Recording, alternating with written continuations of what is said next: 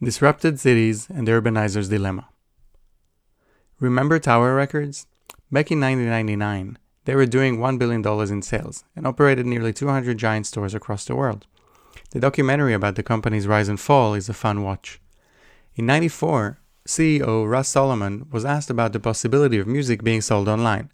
Speaking on an internal promotional film, Solomon said, "As for the whole concept of beaming something into one's home, that may come along someday, that's for sure, but it will come along over a long period of time, and we'll be able to deal with it and change our focus and change the way we do business.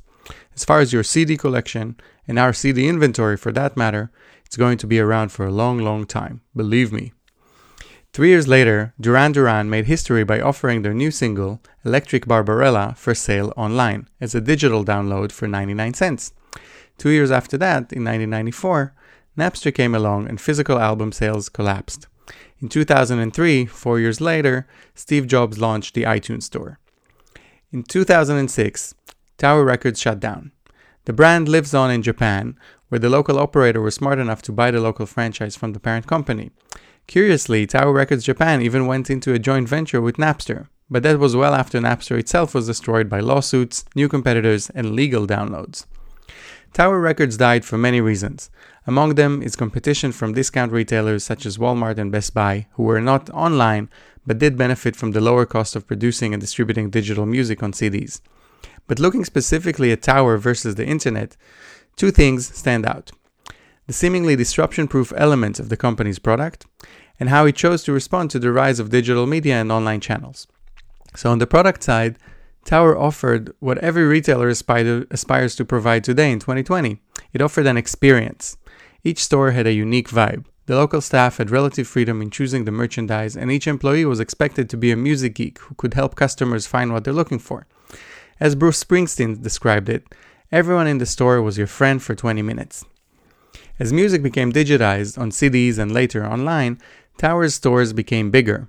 Typical record stores stocked 10,000 to 40,000 albums, but a Tower store stocked up to 180,000, and it expanded aggressively, trying to appeal to a more mainstream audience by broadening its selection and opening stores in malls.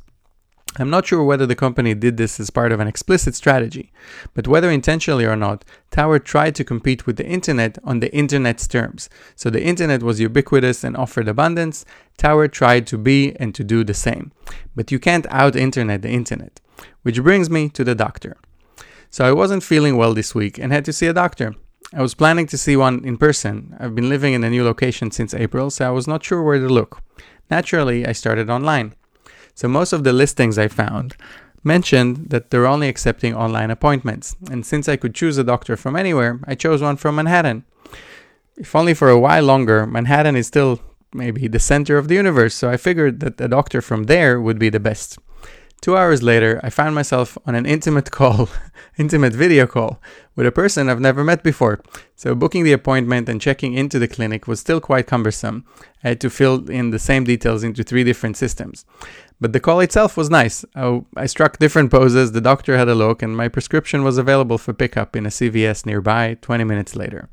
So from a medical perspective, the video call was inferior to a physical examination. But other aspects of it were delightful, so I could see the doctor almost immediately. I did not have to leave home, put on shoes, sit in a waiting room, or fill any paper forms. And come to think of it, I'm not even sure I would have even gone to the doctor for this particular issue if it wasn't online. So now that I've been forced to try telemedicine, I will happily use it again whenever an actual visit is not 100% necessary. So I expect many people will do the same. Many of the most popular reasons people go to the doctor can be addressed remotely even today, and definitely in the near future when our phones and home devices would be even better at scanning and measuring our faces, bodies, stress levels, blood pressures, etc. So while I was not sitting at the doctor's waiting room, I picked up today's newspaper and read that, quote, middle and upper class families are teaming up to form pandemic pods, where clusters of students receive professional instruction for several hours each day. So the Boston Globe described it as a 2020 version of the one-room schoolhouse, privately funded. So if you're wondering why an Israeli-born New Yorker is reading the Boston Globe, that's because I'm a Celtics fan. But there's a bigger point here. As Jeffrey Moore points out in his classic book about technology adoption, selling to early adopters is very different from selling to mainstream customers. The latter are usually not very adventurous or pioneering. They are pragmatists. As such, they normally opt for the safest, most obvious, plain vanilla option. To quote Moore, when pragmatists buy, they care about the company they are buying from, the quality of the product they are buying, the infrastructure of the supporting product and system interfaces, and the reliability of the service they are going to get. All these concerns go out the window once people have no choice. As another great writer, Mike Tyson, once said, everyone has a plan until they get punched in the mouth. So the pandemic is forcing pragmatic, mainstream customers to adopt cutting-edge solutions. These solutions are based on makeshift infrastructure, of unknown quality, of questionable reliability. Under normal conditions, these solutions would have taken years to mature and reach a mainstream audience. Many of them wouldn't have made it at all. This is evident in medicine and education, and it will have an impact on the buildings that cater to these two industries, but it is most evident in the office world. So earlier this week, Anthony Slumbers and I welcomed 35 new participants to our Future-Proof Office course. While marketing the course, we received emails from companies that have nothing to do with the office world.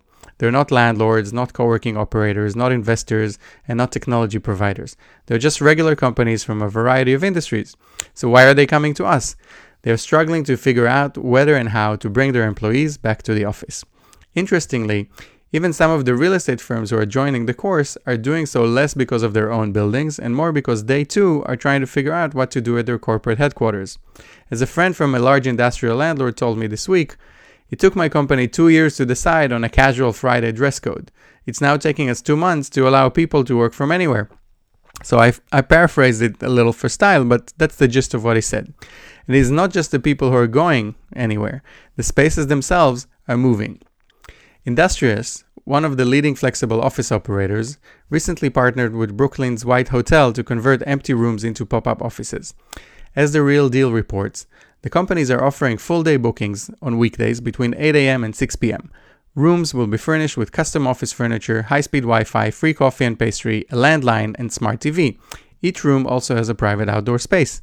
The daily rate for a 2-person loft is $200, $250 for a 3-person, and $275 for a 4-person loft/office. So in my book, I wrote in detail about how office space will bleed into all sorts of buildings, malls, hotels, apartment buildings, and more. That's almost all news by now. And of course, if you want the newer news, you should read the whole book. But what's more interesting here is that Industrious can leverage its brand and digital marketing channels to funnel traffic into a different location almost overnight. So yes, it's just a tiny little pilot project, but others like it have been popping up all over the world. And this too is not for everyone, but the point is that the internet makes it possible to unlock an abundance of potential workspaces. Similar things are happening in the residential world. A company called Kibo offers an extreme example. As TechCrunch reports, the San Francisco-based startup aims to upgrade the American trailer park, making it a network of intentional communities for the remote working, previously urban professionals. And they coined a new term, PUPs, P-U-Ps, previously urban professionals.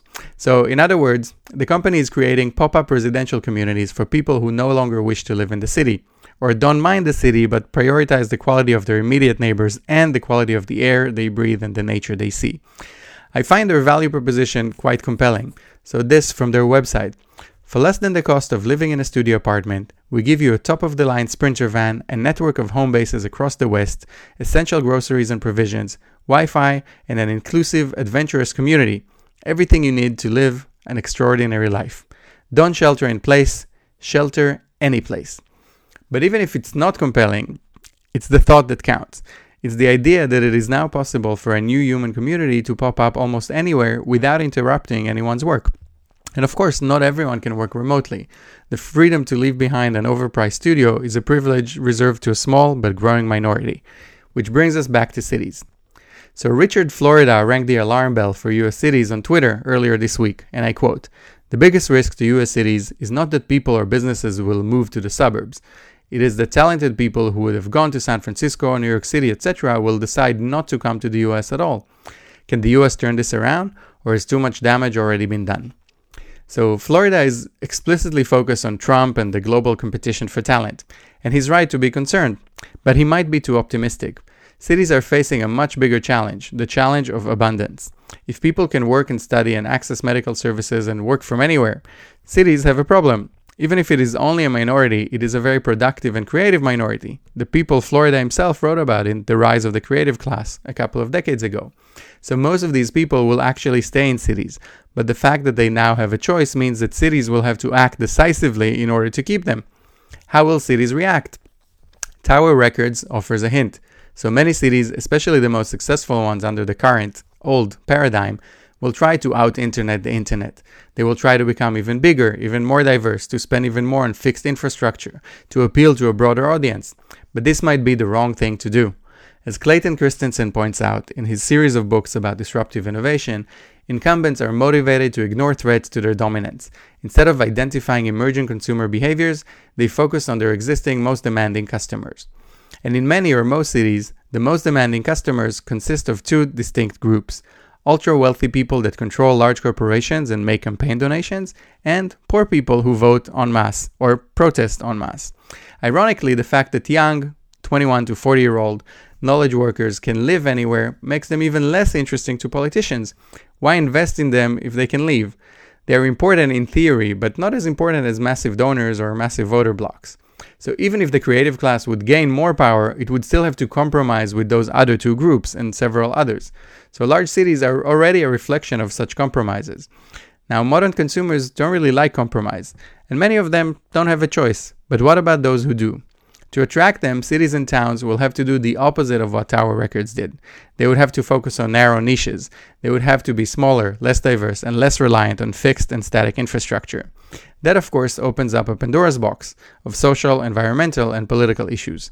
I will continue to explore these in the coming weeks. If you enjoy this podcast or article, please share it with a friend. I highly recommend reading the text version online on our website, rethinking.re. Thank you for listening.